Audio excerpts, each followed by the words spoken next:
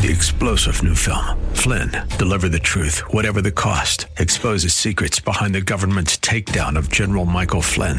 Flynn knew what the intel world had been up to. He ordered the first audit of the use of contractors. This set off alarm bells. He told the truth. He was the most dangerous person for Donald Trump to hire. They had to get rid of Flynn. Flynn, deliver the truth, whatever the cost. Available now. Watch it today. Go to salemnow.com. salemnow.com. Thanks for listening to the Town Hall Review with Hugh Hewitt podcast, bringing to you the best voices on the stories and issues that matter. Helping make it all possible is the generous partnership with the Pepperdine Graduate School of Public Policy. Here's another piece I'll trust you enjoy. I want to run through the entire map, including the far outs that Democrats think they can win. Let's start in the south, move to the north, move across the country, come down the west coast. Florida. Marco Rubio is going to win easily. Do you agree or disagree? Yeah, I mean, look, Val Demings, the Democrat, is a good candidate, raised a lot of money, but this is not the year for a Democrat to do well in Florida. If you're a Republican running in a state that Trump carried in 2020, the political wind is at your back. It would take something pretty remarkable for you to lose that opportunity. Let's move up one state. Georgia, I've been playing clips of Herschel and Raphael Warnock from Friday night. I think Herschel won fairly easily, as did Frank Bruni in the New York Times. What do you think about the debate Friday night and about the race, Josh Kraushaar? Yeah, I thought Walker well exceeded expectations. I thought he did pretty well at the debate. I thought Warnock did pretty surprisingly weakly at the debate. Didn't prosecute the personal conduct case. And also at the end of the debate, I was a little surprised that Senator Warnock was a little bit wishy-washy on changing the Atlanta Braves name. He didn't say he was against it, which is not popular in Atlanta or in Georgia to change the Braves name. And that was one small issue that if you're not into politics, but you hear that might raise your eyebrow. And the abortion issue, I thought that was very aggressively litigated on both sides. And because Herschel had successfully set the bar so low, he easily cleared it. I think he won it. I think he won it going away.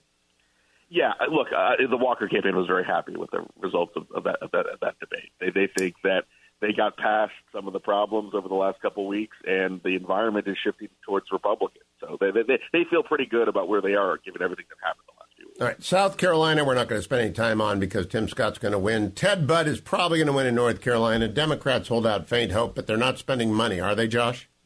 Yeah, I always say follow the money. The polls show that race very close. The money suggests that Republicans feel a lot better about their chances with Ted Budd in North Carolina. And a lot of it is just fundamentals, like I said before. If you're a Trump state in 2020, the wind is certainly at the Republican Party's back right now. It would take a very weak candidate to reverse those trends that we've been seeing over the last year. And Ted Budd's not that. All right, up to Pennsylvania. I played a very moving clip of Dr. Oz comforting a woman who has lost her daughter to fentanyl. Contrast it with John Fetterman's very sad attempts to get out on the stage. He simply is infirm. He cannot function. We're really electing Giselle Fetterman if we elect John Fetterman to the Senate. I think it's breaking pretty hard for Oz. What do you hear, see, and believe, Josh Kraushaar? Yeah, I've been saying this for a while. I mean, Oz may have the most general election-centric message of any Republican Senate candidate on the campaign trail. He's got some personal baggage he's had to deal with, but the trend lines in Pennsylvania certainly have been favoring Dr. Oz over the last month. That is the state, Hugh, that's going to decide the Senate majority. If Pennsylvania goes with Dr. Oz, I have a hard time seeing how Republicans don't win the majority. And I'm a little bit befuddled by I know the Fetterman campaign is worried about kind of details trickling out about his health, but for not just the campaign, but then the wife of John Fetterman to essentially call for a reporter to get fired just by explaining what she saw and reporting the facts from her interview was pretty remarkable. It's a political blunder when you're drawing attention to one of your candidates' challenges and weaknesses. And I'm not exactly sure what the Fetterman campaign has been doing these last couple of weeks. They're certainly nervous about how the public is perceiving of their candidate's health. Turning against legacy media by a Democrat is never a good look. It suggests there's a lot of panic about internal polling, which is always better than external polling, which actually doesn't know what it's doing. Skipping over to Ohio, JD's going to win. Tim Ryan's a friend of mine. If Tim Ryan was running in Pennsylvania or Wisconsin this term, he might have a shot. He probably would be ahead of Ron Johnson, but he's not. He's going to lose to JD because he's in Ohio, which is a deep red state. Yeah, I think Vance is one of the weaker Republican candidates, and Ryan is one of the stronger Democratic candidates. But it's an 8+8 Trump state, and again, the people are really worried about the state of the economy, worried about their finances. It's hard to see how any Democrat can overcome that fundamental advantage that they have in the state of Ohio. And Ron Johnson has done the Ron Johnson thing in Wisconsin, which is campaign with his hair on fire, and he's ahead of Mandela Barnes, who's a radical as much as Fetterman is. Well, look, I mean, the issue of crime, we didn't talk about crime is a big issue in Pennsylvania. Most of the ads you see on the air are dealing with Fetterman's positions on criminal justice reform, even more so in Wisconsin. I mean, Mandela Barnes has made so many comments, reflective of the defund the police movement, and it's been all over the airwaves in Wisconsin, and his numbers have gone down accordingly. Now, Democrats are on the defensive in Georgia. I haven't mentioned New Hampshire. I don't think Bolduc can win. Am I wrong? Well, look, to me, Senator Hassan was very lucky in terms of the draw she got. If it was Chris Sununu, if it was Chuck Morse, the other Republican running, you would see New Hampshire as a toss-up, if not favoring Republicans. It's looking like Senator Hassan has the advantage right now. That said, if we're looking at a big wave, there always are surprises if a wave emerges in the final few weeks, and I would not count out New Hampshire. Republicans are still spending a lot of money in New Hampshire. Most people are not old enough to remember 1980, and I saw John Culver go down in Iowa, and I knew then, oh my gosh, this is a tidal wave. If Bolduc beats Hassan early on Tuesday night, the 8th, we know it's a giant red wave. Yeah, and again, bad candidates get swept through in really big waves, and that is what New Hampshire would be if Bolduc wins. I'm heading today to Colorado. I hope I'll be on stage with Joe O'Dea tomorrow night. I think Colorado is shaping up to be a barn burner to the end. Joe O'Dea is a fabulous candidate, Josh, a fabulous candidate. What do you think? Yeah, this is the sleeper race of the cycle. And O'Dea is looking at the national numbers. There was a new New York Times Siena poll showing Republicans with a 4-point lead on the generic ballot, Biden's job approval in the 30s. The vibe shift is moving towards the Republicans. I reported today that Democrats are worried about blue districts and blue states like Oregon and New York. It's governor's race there, and a lot of states where Republicans haven't been competitive in a long time. If we see that wave emerge, Joe O'Dea is going to be running probably a pretty close race against Senator Bennett. Republicans are starting to put some money into Colorado, and that is a type of like 2014 Cory Gardner type race that could emerge. Now, I think O'Dea, you can't just be a good candidate in Colorado. You need to have everything go right for you to win, and that's what it'll take, a perfect storm of lower Democratic turnout, engaged Republican voters, and the swing voters go into the Republicans in the last couple of weeks. I have a column coming out in an hour over at the Washington Post, Josh, about the education issue, how it's the iceberg issue that's helping Republicans and Democrats are sailing right onto it.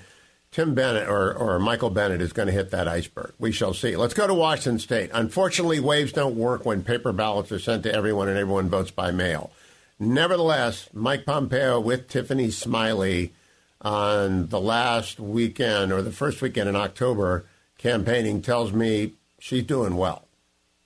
Yeah, I mean, she's going to do better than most. I mean, and look, Washington State, I remember covering Patty Murray's race in 2010 when Republicans had a huge wave running against Dino Rossi, and just even a huge wave wasn't enough to win Washington State for the Republicans. It's a very blue state. The issue of crime is so front and center in that state, in Oregon and the Pacific Northwest. But it's a federal race.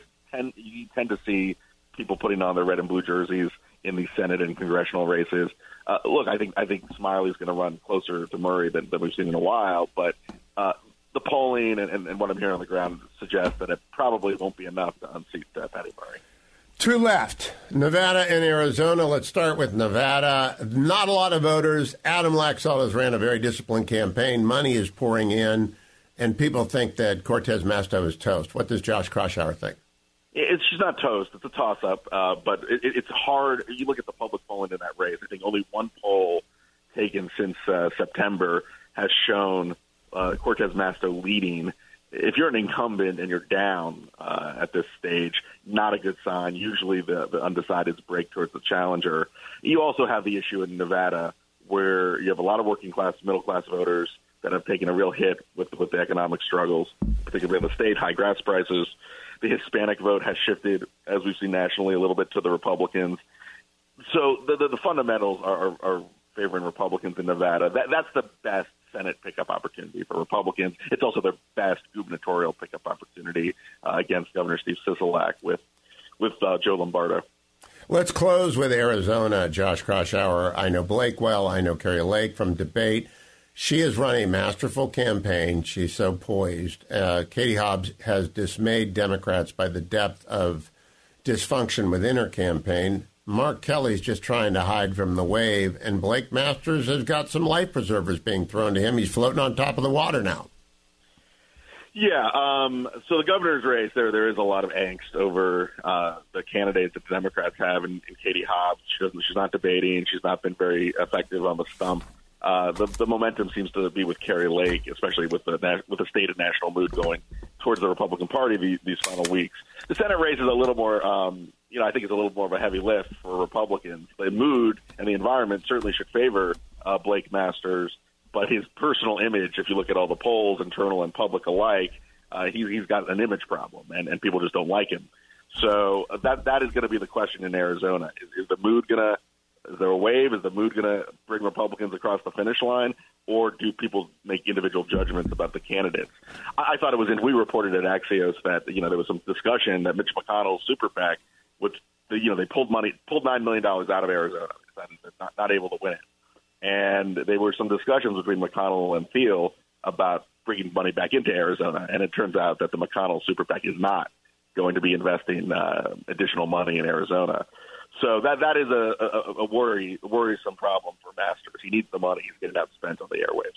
But what is a great problem to have if you're a Republican is having a Soros prosecutor running in Maricopa County against the incumbent Rachel Mitchell.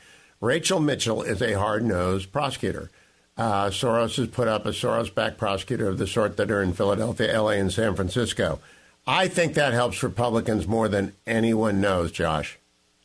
Well, speaking to the issue of crime and sort of these progressive prosecutors that aren't prosecuting cases, that's a huge issue. And as I reported at Axios last night, you're seeing, especially in these governor's races and House races, you're seeing blue areas that voted for Joe Biden by double digits, all of a sudden looking extremely competitive. Katie Porter, for example, one of the most progressive, iconic lawmakers in the House in a double-digit Biden district, is in real trouble. Polls show that race very, very close. She's running against Scott Baugh, who's a very popular local guy, and scandal after scandal has hit Katie Porter. Correct. And then you also have Rhode Island, Connecticut, Rhode Island, New York, the DCCC chair, Sean Patrick Maloney in a close race for his own. I love to see it. Thanks for listening to the Town Hall Review. Our program is coming today in partnership with the Pepperdine Graduate School of Public Policy. It's America's most unique graduate leadership programs offered on Pepperdine's breathtaking campus in Malibu, California. Learn more at publicpolicy.pepperdine.edu. If you're enjoying the podcast, please tell a friend to go to Town Hall Review and sign up as well today. 3-star General Michael J. Flynn, head of the Pentagon Intelligence Agency, knew all the government's dirty secrets. He was one of the most respected generals in the military. Flynn knew what the intel world had been up to. He understood its funding. He ordered the first audit of the use of contractors. This set off alarm bells. The explosive new documentary, Flynn, Deliver the Truth, Whatever the Cost, uncovers the facts behind this scandal. Flynn told the truth. He was the most dangerous person for Donald Trump to hire. I find out the worst enemy that I'm going to face in my life is right here in America. They took my assessment and they wanted me to change it. And I was like, I'm not changing it. They had to get rid of Flynn. With in-depth interviews, archival footage, and never-before-seen personal records of the man behind the headlines. I just felt like I was drowning. Flynn, Deliver the Truth, Whatever the Cost. Available now. Watch it today. Go to salemnow.com. salemnow.com.